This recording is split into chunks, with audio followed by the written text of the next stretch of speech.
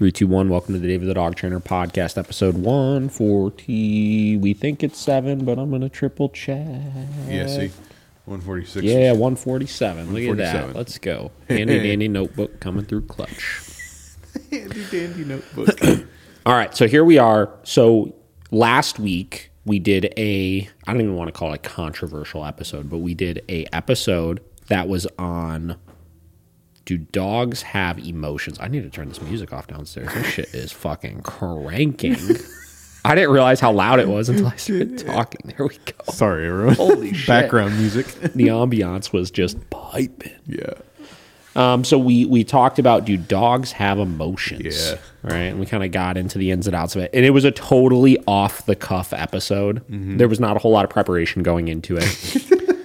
So I gave my kind of 2 cents on it. We got some interesting dialogue in the comment section. Mm-hmm. So today I want to kind of explore that topic a little bit further here. And I just hopped on YouTube and just basically Googled, do dogs have emotions? Mm-hmm. And I found a TED Talk by Dr. Gregory Berns on how dogs love us. Dr. Gregory Berns, I'm sure, will explain who he is, but it looks like he's some sort of neuroscientist or some shit like that. Yeah. Whatever. Yeah, so we're going to watch this, and we're going to react to it. You ready? Yeah. All right, Gregory Berns. Let's see what we got. How many of you are dog people? Show of hands. Excellent. How about cat people? Okay, you guys can go to the break early. Okay, so of the dog people and the cat people who want to be dog people, how many of you have thought, wouldn't it be great to know what my dog is thinking? And I think everyone else already knows what their dog is thinking, right? Well, I got into this project, and I'm going to tell you a little bit about how this is basically a stupid dog trick story. It really started with this dog named Newton, who was really my favorite dog. I've had many dogs through my life, but Newton was my favorite, and he lived to be about 15 years old. And after he passed away, I thought, I have these tools, this MRI machine that I've been using for decades to study human decision-making and what motivates people. Why haven't we used this on other animals? Certainly other animals have many of the same feelings and motivations that people do. But this is kind of an area of science that people don't like to talk about. And so I embarked on this project about 4 years ago to try to figure out what dogs think, and specifically what dogs think of us. Whether you're shredding down the slopes, cozying up by the fire, or skip. Now, if we're talking about humans, we have kind of 2 ways we can think about what other people are thinking. We can either ask them, and sometimes they will tell us if they know, and they want us to know what they're thinking. Or we can observe actions, and we can observe behaviors, and we can try to infer things about what people are thinking from their actions. With animals, and dogs, of course, we can't really ask them. Well, we can ask them, and we may think that they tell us, but we really don't know what they're thinking. And so we're kind of left with their behaviors. We can observe their actions, and we can try to infer what they're thinking. Now, this is the foundation of behaviorism, and it's been around since Pavlov. But there are, of course, very tricky issues here. And humans being humans, we tend to anthropomorphize everything. So it's kind of in this area that I became very interested and intrigued with the possibility of trying to figure out what dogs are thinking by using MRI. And the technique is straightforward. It's been around for decades. And the idea is, if we were studying a human, we would put a human in an MRI, have them do some type of task, and we'd measure blood flow or brain activity, and then try to figure out what parts of the brain do what. Very straightforward. If you've had an MRI, it's not terribly pleasant, but people will do it. So how do we do this with other animals? How do we do it with a dog? Well, I'm going to show you, and then I'll show you what we found. So here's a short video. It's what we call our training video, and it demonstrates how we did this. Now, before I start it, you're going to see 2 dogs in this video. The first dog, Callie, is my dog. She was actually the replacement for Newton, and she was adopted here in Atlanta from the Humane Society, and we loved Newton so much we could never get another pug, so Callie is the anti-pug, you'll see. The other dog you'll see is Mackenzie, a border collie, and we'll just kind of get right into it, and I'll narrate as we go along. So this is Mark Spivak. He's my partner in this endeavor. He's a dog trainer. And the first thing that we had to do is figure out how do we get dogs to go into a tube, put a head coil around their head to pick up the brain waves and hold absolutely still. And what you're seeing here is Callie is not a particularly obedient dog. She has no particularly special skills. But she does have one very good trait, and that is she likes hot dogs. Now Mark is doing what we call clicker training. So every time she approximates what we want her to do, he clicks, and then she gets a hot dog. Now this is the very first time she's been introduced to the thing we call the head coil. And so we didn't know at this point whether this was even going to be possible. This dog, Mackenzie, a border collie, is highly trained. She's very skilled in agility, and her owner, as you'll see, gets her to sit in this coil very quickly. Good girl. Lots. Yes. Hit him with the German commands. Too far up now. That Platz. Yeah, basically we're looking for the brain thing, the brain case to be in the center of it, right there. Okay. That's good. The brain case. So if you've had an MRI, you know that you're told not to move, right? And this is the big challenge of doing this. And up until this point, I didn't know if this was going to be possible until I saw this. And this was literally after about 5 minutes of training.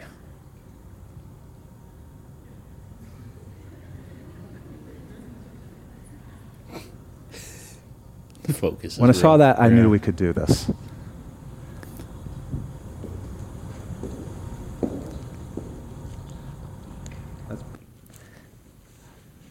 So what you saw Mackenzie doing was close, but not quite good enough. What we're going after, if we're to achieve data that compares to humans, You are is perfect. Excellent. yeah. Perfect job. Mark told me I had to be more demonstrative than I am normally. Perfect. Yeah. That's actually super genius with the fucking chin rest like that to it get is. total stillness with it. Because really, there's like no other way you're going to get a dog to like ensure they keep their head totally stable on the ground. Yeah. That's pretty cool. Yes. So what you noticed we did was we introduced a little chin rest because we have to give the dogs a target to put their head on. And Mackenzie adapts to this very quickly. And she's in, actually, you can tell she's actually in a simulator now for an MRI that we built. And she's doing quite well, but this is actually still too much movement. The really difficult part of this is the noise that a scanner makes. And you can hear this playing in the background. These are recordings that we made to acclimate the dogs to the training. It's very loud. This is being played at low volume just to get her used to it. But it's really about 95 decibels. It's like jackhammer loud. Perfect. That's it. That's what we want. So this is after about a month or two of training, and we're at the real MRI now. Come on, silly. And this is probably the most expensive training session ever performed. We get charged about $500 an hour to use the MRI. Perfect. And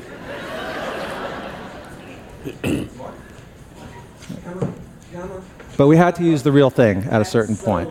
At this point, we didn't even know how they would react to the magnetic field. And the key thing I want you to notice is that these dogs are doing it willingly and they enjoy it. And that is the whole point of this project. Excellent. We treat these animals as family members. We don't sedate them and we don't restrain them. And so this is actually after about 2 months of training. We've made some modifications to the chin rest, and even a shelter dog like Callie can do this. If you look carefully, you also notice that she's wearing earmuffs. So it's very important because the scanner is so loud and the dog's hearing is quite sensitive. So the other thing that we did,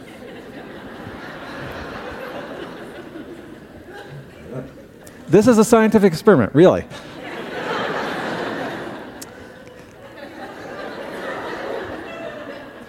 So that's the training video. And the hot dog, no hot dog hand signals, we started with this because we didn't know if this was going to work. And so we decided we needed to do something really simple. And this is just straight up Pavlovian conditioning where we taught the dogs 2 hand signals. This means hot dog, and this means no hot dog. So if this technique works, what we should see is activity in the rewards parts of their brain, the reward system, to this hand signal, but not this signal. Now, I also put up a slide here. Okay, so already I don't know exactly where he's going with this, Yeah. but like he has 2 condition cues, right? He Yeah. has a reinforcer and he has a non-reinforcer marker, right? And instead of using a verbal one, he's using a hand signal one. Yeah. And what he just said is if this works, we should see brain signals firing when the dog sees both of those. But like, Yeah.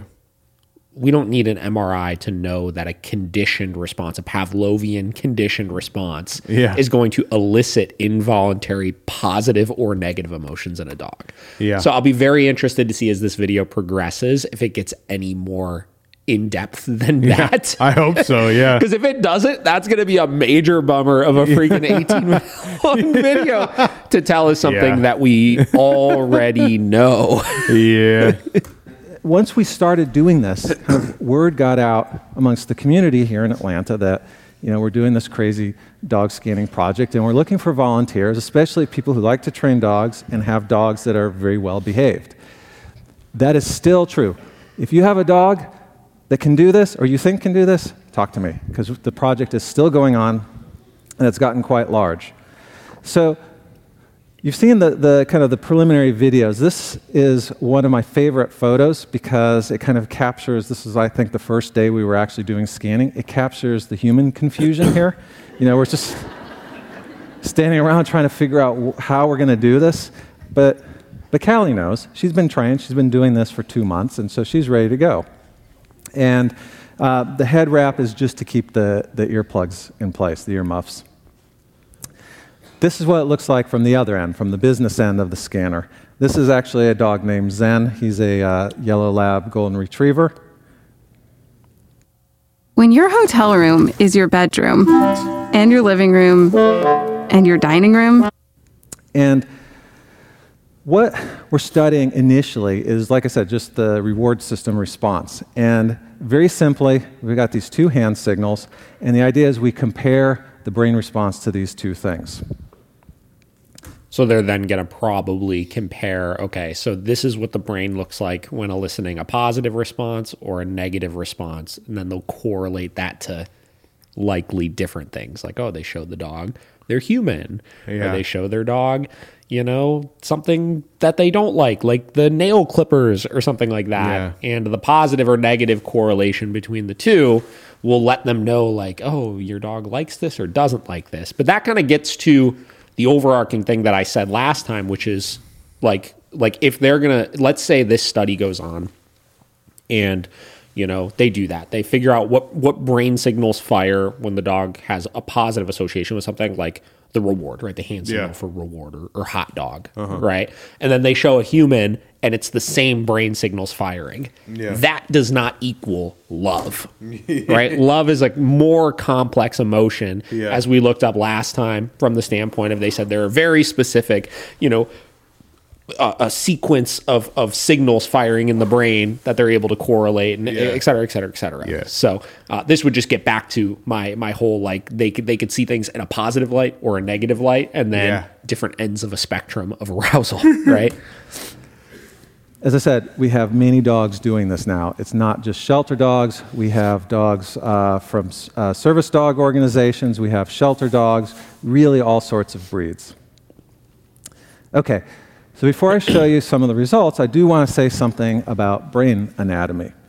Now, a dog brain, this slide is not to scale. A dog brain is probably about the size of a plum or a lemon maybe, depending on the size of the dog. It's not big.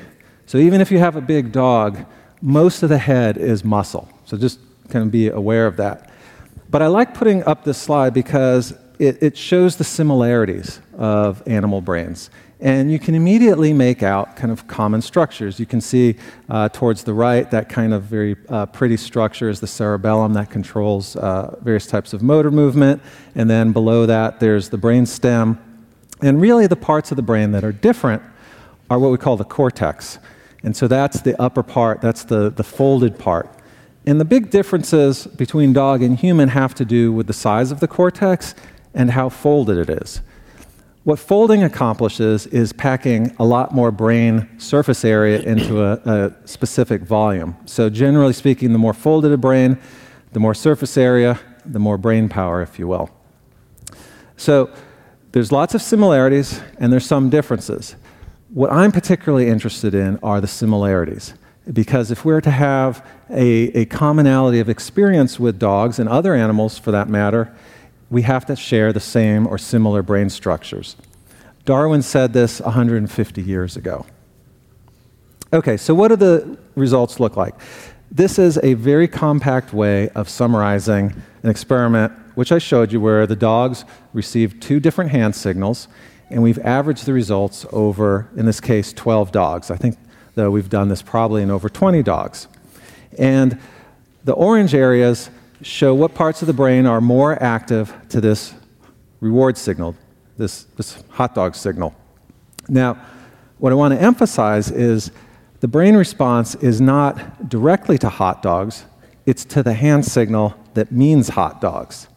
And you may think, well, that's not a big deal, it's still hot dogs, right? And it's no surprise that dogs like hot dogs. But it is a big deal because we trained this signal. It's a symbolic representation of a hot dog that the dog has learned and has learned to recognize this meaning. And the particular parts of the brain that are being active are the reward system. Those kind of 2 hot spots, those headlight type picture, that's in an area of the brain called the caudate nucleus. And it's the area of the brain that all mammals have, and it's the area that has the most dopamine receptors in the brain. It's kind of the key center that links reward and motivation with action. So normally when that's active in a human or really any other animal, it means that something important has happened and the animal needs to do something. In this case, it's quite simple because they will just eat the hot dogs. Well, so what? So we proved that dogs' brains like hot dogs. Well, that was just the beginning. And this started about 4 years ago, and we've since gone on and done many other experiments. Most of the dogs that you saw in these pictures are still working with us in the project. We've done things looking at how their olfaction or their sensory system for smell works, how they identify different people and other dogs in their household by smell. And one of the things that we found, for example, is that this reward system, the same part of the brain, activates when the dogs smell a familiar human. Even if positive association, anticipation of positive association, right? So hand signal, he said it's important to distinguish that it does not mean, it's a symbolic representation of hot dog, but it is not hot dog at its core. Yeah. It means that they could correlate that this has almost this involuntary response of the anticipation of something positive happening. Yeah. So what he's saying is that they could do the same thing with odor, right? A smell can predict something positive happening as well, which again is just a basic, they like things, they don't like things. Yeah. They're just correlating the different senses to those can be the neutral stimuli that anticipate those positive things. humans not there. And so it shows that dogs have representations of us, of our identities, that persist when we're not there. And so when people ask me, well, do dogs... But only if that's been conditioned in, right? Yeah. Only if through repetition over life, they smell you, then they find you. They smell you, then they find you. They smell you, then they find you. Over time, that odor will have a classically conditioned response to meaning you might be coming. Yeah. Dogs miss us when we're gone, I have to say yes, because No. See, this is where we start getting subjective with things, right? I have to say yes, right? He's making an assumption there when in actuality, it is a classically conditioned response. Yeah. That could mean saying, well, over time, I show the dog the hand signal, and people ask, does my dog miss hot dogs when they're not present? Well, I have to say yes. Yeah. Because the sight of the hand signal, that means hot dog, means that the dog really, really misses the hot dogs. But he's anthropomorphizing, what I always fuck up that word. Yeah.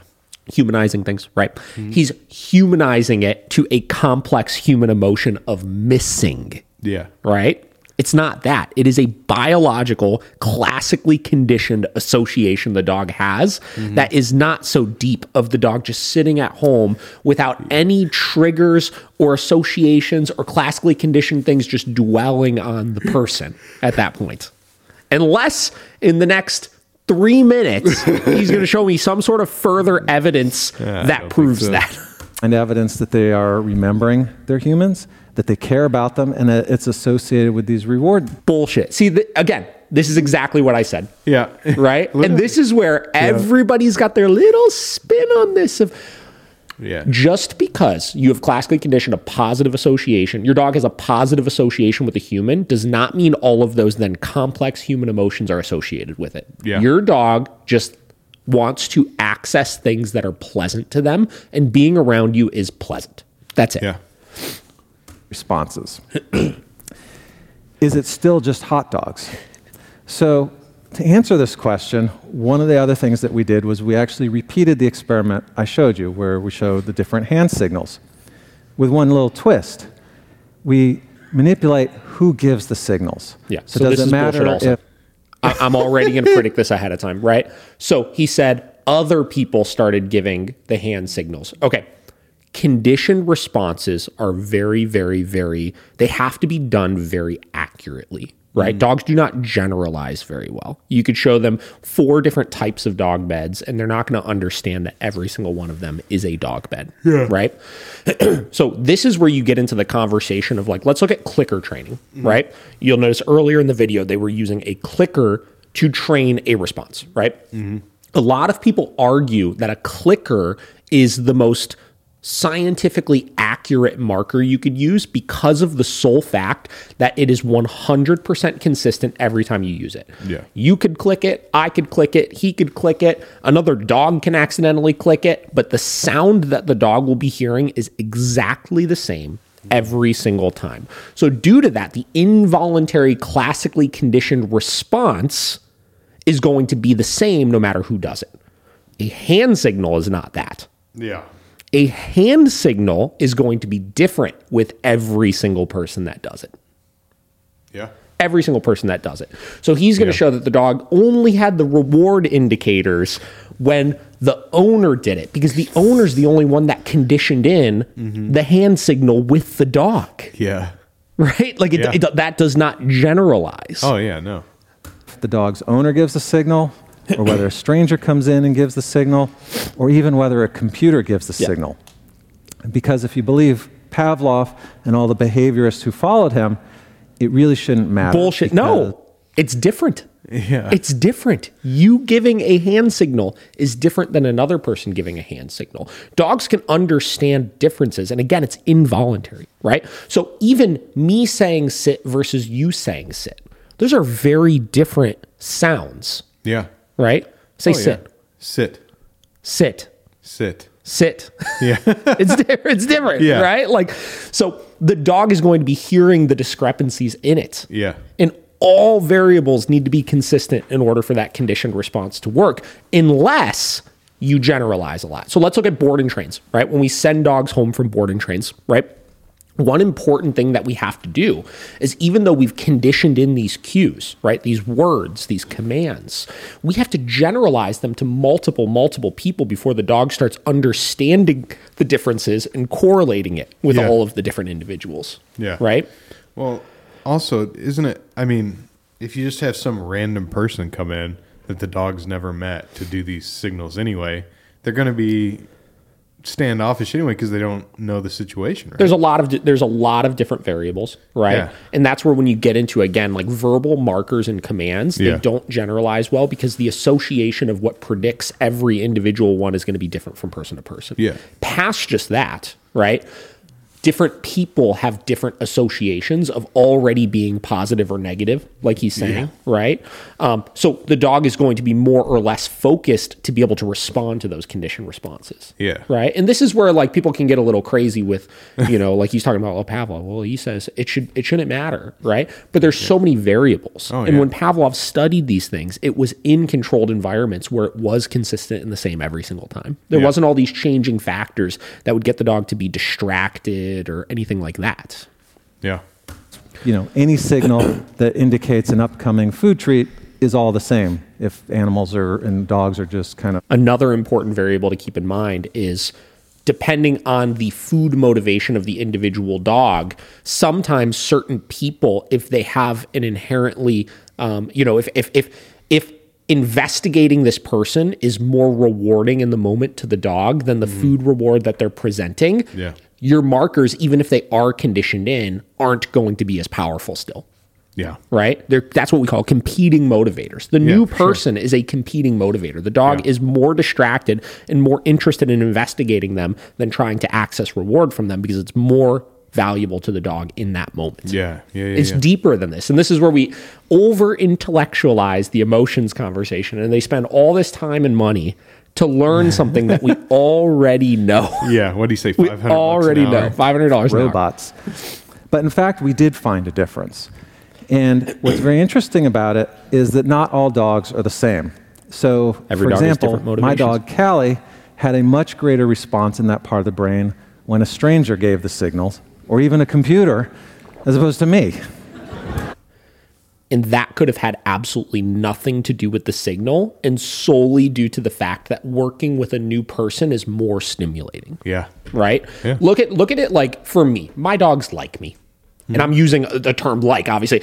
My dogs have a positive association with me. Well, let's keep it really, really simple. Right? My dogs have a very positive association with me. But when new people come over the house, that goes out the window. I mean, obviously they still listen to me and they still have a positive association with me and all that kind of stuff. Yeah. But the new people coming over are more exciting in that moment. Right? Yeah. Where other dogs that have a more negative or neutral association with new people, you might still be the most exciting thing in the room when new people come over the house. And that's just a dog by dog basis. How much does your dog value other people? Yeah. Other dogs in the project, some of the golden retrievers in the labs you saw, kind of had the opposite pattern, where their owners had really elicited the strongest brain response. This is very interesting because what it does is it provides us with a neural biomarker of a dog's personality profile. And in fact, what we've done is we've spun off a new project, which we're very excited about. We've partnered with Canine Companions for Independence, which is the largest service dog training organization in the United States. Now, if you know anything about service dogs, they are incredibly difficult to train. It's very expensive, and there's a very low success rate. Roughly about 35% of dogs that enter these programs to train to be a... I'm going to try to anticipate what he's going to say ahead of time. And he's going to say that they're going to use the MRI machine to ahead of time predict which of these dogs are going to make better service dogs than others to eliminate some of the washout rate, because service dog washout rate is so high because it's not the training that goes into the dog. It's, is the dog genetically sound enough to be a good candidate to be a service dog? Which at that point, that would be, in my opinion, a pretty cool use of this. Yeah. Real quick before he goes into this, also, do you think, he's talking about, the other people, and you were talking about people coming in the home and they are more stimulating or whatever. I wonder if they even tried to figure out, because okay, I come over, your dogs get excited. Sure. But after I'm here for 5 minutes, they don't give a shit. It goes down a little bit more. Yeah. So I wonder if they even tried that, a few times with the same person and then probably had the same result. Now, I would think. Listen, we're going off an 18-minute TED Talk right now, obviously not reading all of his reports and stuff. So, like, again, I try to not judge too harshly, but I do judge what it is that I'm seeing in front of me. Yeah. And based on the information he's giving us, it doesn't sound like he's learned a whole lot, and it sounds like there's a lot of variables at play that are being kind of just thrown out the window based on these, like, really nuanced, like, discrete kind of results that they're getting. You know what I mean? Instance, dogs will succeed, and the other 2/3 end up being released and adopted to their puppy raisers. So we've partnered with CCI, and they are actually training their dogs to do the MRI procedure, and what we're going to do is try to predict which of those dogs will actually be good service dogs. Now, the problem with that potentially is he talked about how it was like a 3-month process of even training his dog in the first place to be able to be a good candidate for this MRI machine, right? So you get into, okay, they're trying to save time in training these service dogs, right? But actually they're creating more time to train them for this MRI machine in the first place, right? And so I really love this project because it shows that even though we started this just as kind of my silly example of trying to understand what my dogs think and whether they love me, it's actually gotten much bigger. Dogs are special. They are the first domesticated animals. They have been with humans since humans have been humans. And so when we look at their brains, it's almost like we're looking back in time, and it's giving us a picture of how the dog-human bond formed. Thank you. The picture you're getting is just the thing that, again, that frustrates me about this is the only thing that they studied was what things elicit a positive response. Right? Or a reward response in the dog's head. Right? There is no deep emotion behind that past just the things that create positive responses. And he said they did it with visual responses to things, right? They did it with odor-based responses to things, right? But all it showed was certain things create more or less of a positive response than others, right? A sliding spectrum of safety and danger, positive or negative, right? It's exactly what I said the other day. Yeah, literally. I mean, right? It's literally exactly it. The difference is, as humans, in this TED Talk, we're putting a more complex spin on it, and we're trying to make it seem like it's something that it's not.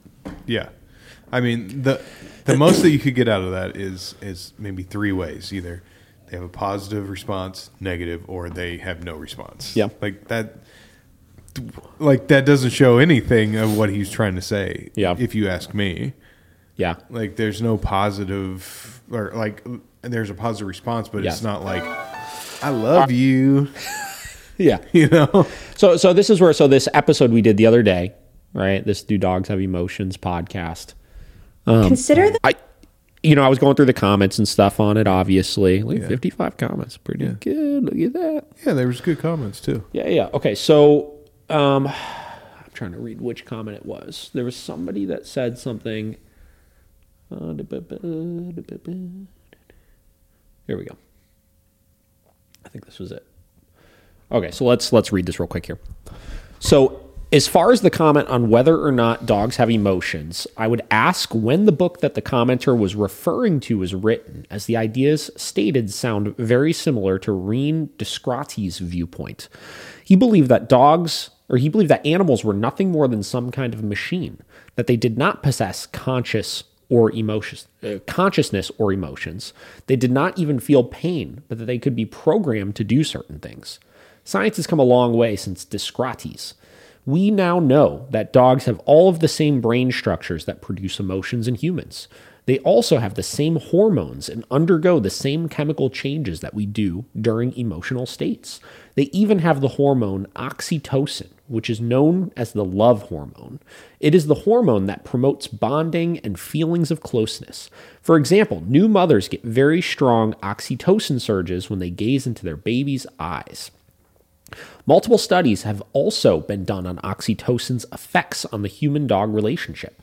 They found that when the dog and owners stare into each other's eyes, it creates the same positive feedback loop seen between human mothers and their infants. We stare into the dog's eyes, which causes their oxytocin levels to rise, which causes them to stare back into our eyes, which causes us to release more oxytocin, and so on.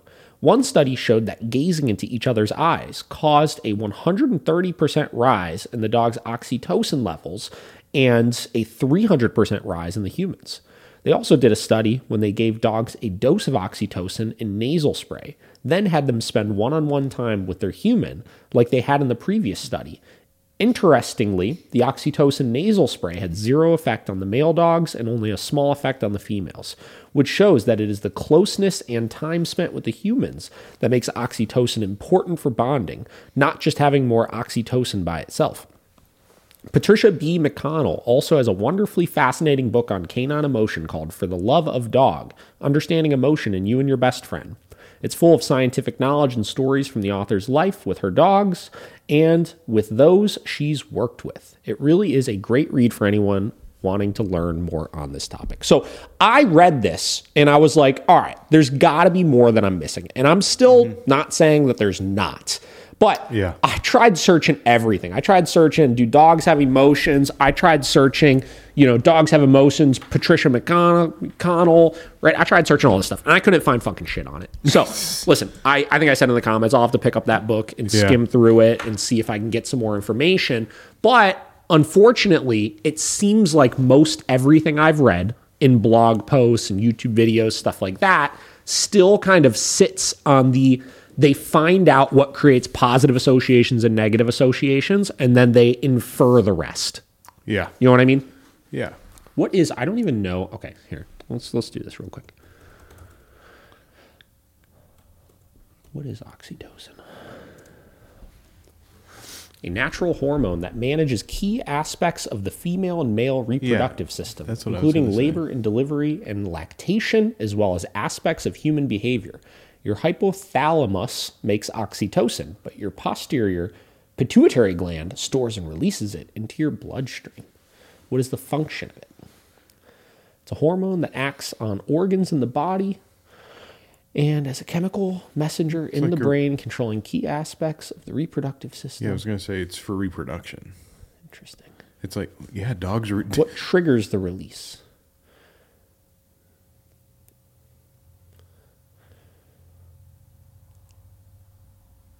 Stimulation. Yes. Sexual urges, it says. Yeah, sexual arousal. Like it's made for reproduction. It's referred to as our happy hormones. Yeah. Okay, so it's like when you're attracted to. Okay, interesting. Yeah. Or I guess in dogs it's probably made to make them mate. Yeah. Yeah. I mean, I don't think it's this. Well, I don't know. I know. Listen, I'm not a scientist. So I know, but when you look at like the point of it, it's not because they love it's like a biological urge. Yeah. To want to mate, which would almost make it more interesting why they would sense it when they see their human. The love hormone. Now, see, we're starting to get really off of our fucking expertise here. Yeah. What is oxytocin? All right, here we go. Its main function is to facilitate childbirth, which is why it's called the love drug or the love hormone. It's a type of hormone in your body that promotes positive feelings. So what I would be interested to see is that study that guy did with the MRI, the reward signals that were firing in the dog's brain, right? Is that oxytocin? You know what I mean? Yeah. Like what hormones are being elicited through the dog's body as that kind of stuff is happening, right? Yeah. And is it oxytocin? Because if that's the case, we could say oxytocin is just correlated to extremely positive associations with things, right? Which, again, the humans are calling this like the love one, but like it's a spectrum, right? Where it could be a spectrum where like oxytocin on lower ends of the spectrum could just be liking something. Like I like Josh. Maybe my brain fires oxytocin when I see Josh. I don't know. Who knows? Right? Yeah. But on the more intense end of the spectrum, you have with your spouse, right? Or dogs when they're mating or any of those types of things. Yeah. So I don't know. Somebody in the comment section, maybe you want to clarify that for us. Clarify that. Maybe you want to. Maybe somebody knows more about this than we do. Yeah, and can anything about oxytocin? Teach me about that, because I don't know anything about oxytocin. If you know anything about oxytocin, let us know. Hit us up. So I don't know. I kind of stand by everything that I said last time as far as the dogs and emotions things, right? And I'm still looking for more information on it. I just kind of wanted to give it another stab, because had some people commenting things like that. So. Yeah. Well, and the other thing was, I mean, at the end of the conversation, I even asked you. I was like, so what we're saying is we don't really know, but we would, if we were to side with someone, we'd say they have very primitive forms of emotion, which is positive association, negative association. Because the deeper emotions that we as humans have are human constructs. Yeah. Like I said, we've created them to describe the feelings that we have, where at their core, if we were nonverbal, right, we would just be feeling strong associations of either positive or negative or somewhere in between. Yeah.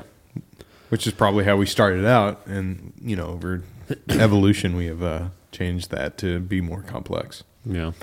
And I don't understand why people see that as a bad view. Like, dogs have more primitive brains than we do.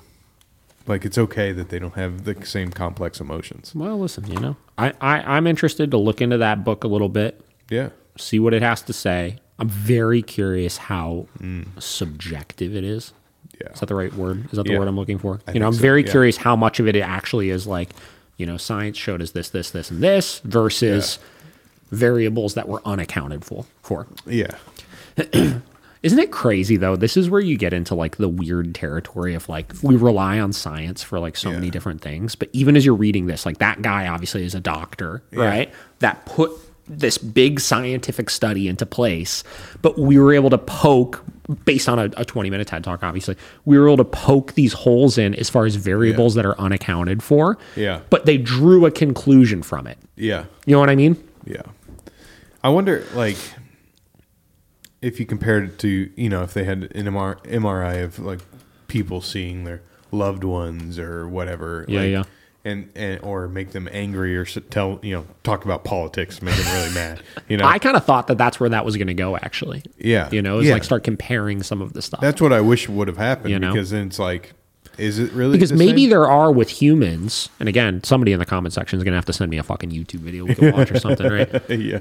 So I'm curious, I guess, like you were saying, if all these different emotions humans have, if they elicited all of those different emotions while a person was in an MRI, if there were different areas of the brain that were firing versus with a dog, when we put them into a state of any of these emotions we think that we're seeing out of them, if it's just one area that's firing in different ways. You know what I'm saying? I do, yeah. Because that's really what would determine it, is if they are different emotions or if it's the same emotion being fired in a stronger or less strong way.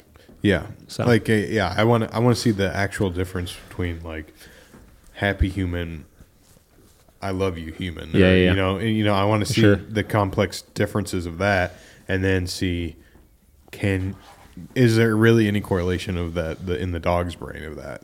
Yeah, I don't know. It's with humans, right? So do they, if you showed a human, if you showed me my wife versus just a friend, right? Are those two completely different firings in my brain? Yeah, somebody I really care for, but somebody that I love. Right? Yeah. Are those two different firings? Or are they the same thing? And have we overcomplicated it with humans as well? Right? Maybe. Do we not actually feel things differently? I don't know. I'm just asking the questions I don't have answers for. Yeah. Let us know if you know the answer. Yeah. Cool. So that's what I got. You got anything to add to this? Not really. I mean, a little shorter episode, but that's all right. That's all right. I just wish, I feel like he just scratched the surface. He's just scratching the surface. Yeah, I wish they would have. He would have. He was at a TED Talk, but it's if you were a little more in depth about, what your findings. But I do kind of feel like humans as well, we've overcomplicated it a little too much for ourselves. You know what I mean? Yeah. And I almost kind of feel like a lot of these things I'm saying about dogs, like if we really were to eliminate all these like words and stuff we've created and just look at our core feelings, they're probably pretty similar. You're going to break us down to positive association, negative association? Man. I don't know, man. I'm not sure. I mean, you could. I mean, you definitely could. Like I said, I think I said on your graph like last week, it's still like you're like happy and love, still in the same quadrant, but it's like we could. I don't know. It's like different points on the graph. I feel like. Yeah. If that makes sense. Yeah, I don't know. I'm like thinking about it now. Yeah. You know, like I'm looking at like more like okay. So one example we used last time was like resentment, or what was the word I used for like when a human comes home and they think their dog is like, the dog thinks they're in trouble and they feel remorse. Yeah. Like resentment or remorse, right? Those are two, I would say, complex human emotions, right? And why would they apply to humans but not dogs, right? Let's look at resentment, right? Resentment, I feel like, is an emotion of you being able to comprehend all of these different things that have happened in the past leading up to this moment and develop and essentially create a negative association in your head. It's not really a conditioned response. Yeah. It's you intellectualizing all of the things that have happened up until this point and you drawing an opinion, and you've essentially created a conditioned response in your head. It's not because of something that somebody else necessarily did. You've created that conditioned response, right? But because we don't have any sort of proof that dogs can dwell on the past just conditioned associations of things that have actually happened, right? And they can't sit there in their mind and think about all of these other things. Yeah. I don't think they would be able to comprehend that emotion the same. No. You know? Yeah, I don't think and I think that resentment, and what was the other word I used? I don't remember. Remorse, I think, is very similar. It's a created thing in your head from you thinking on all of the things you've done, right? Yeah. Where I think that's a little too complex still with dogs. I don't know. Yeah, for sure. I don't know. I think another like good example for humans would be like, you know, like from like the points that I'm talking about, you know, on the graph, it's like you would tell your wife something that maybe you wouldn't tell a good friend, you know, like, because there's more trust and like comfortability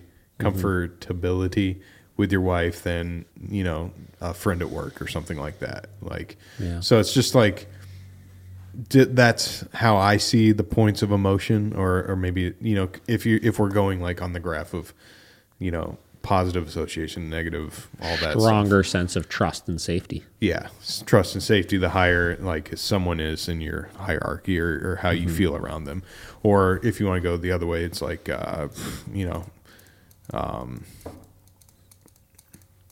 don't know how to say it. I was going to try and think of a negative way to think about it too, but it's like there's the different points on the graph is how I look at it. Yeah, as far as emotion.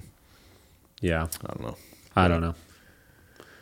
We're getting out of our expertise here. Yes, we are. But hey, it was fun. So that's my opinion on that, guys. Yeah, I think that video just kind of reassured my point of view a little bit. And I'll look into that book and we'll see what we get from there. But that's Dogs and Emotions Part 2 for you guys. Yeah, I just think it's. I mean, it makes you think though, right? Like I'm just sitting here and I just keep thinking of all of these different. Like I'm figuring out new ways to try to like articulate my opinion on some of this kind of stuff. And it is forcing me to think a little bit more deeply into some of it still. You know? Oh, yeah, for sure. But we'll never know 100%. We'll never know. You know? Until we get Neuralink and we put, you know. Bro. We put one on the dog. Neuralink the dog up. Yeah. It's like, what's that, what was it, Up with the dog? Oh, yeah. Doug? Was that his Doug. Name? Yeah. Doug. I feel like it'll probably be something like Doug. Might be. Squirrel! All right, guys. We're going to end it on that. All right. See ya. See ya.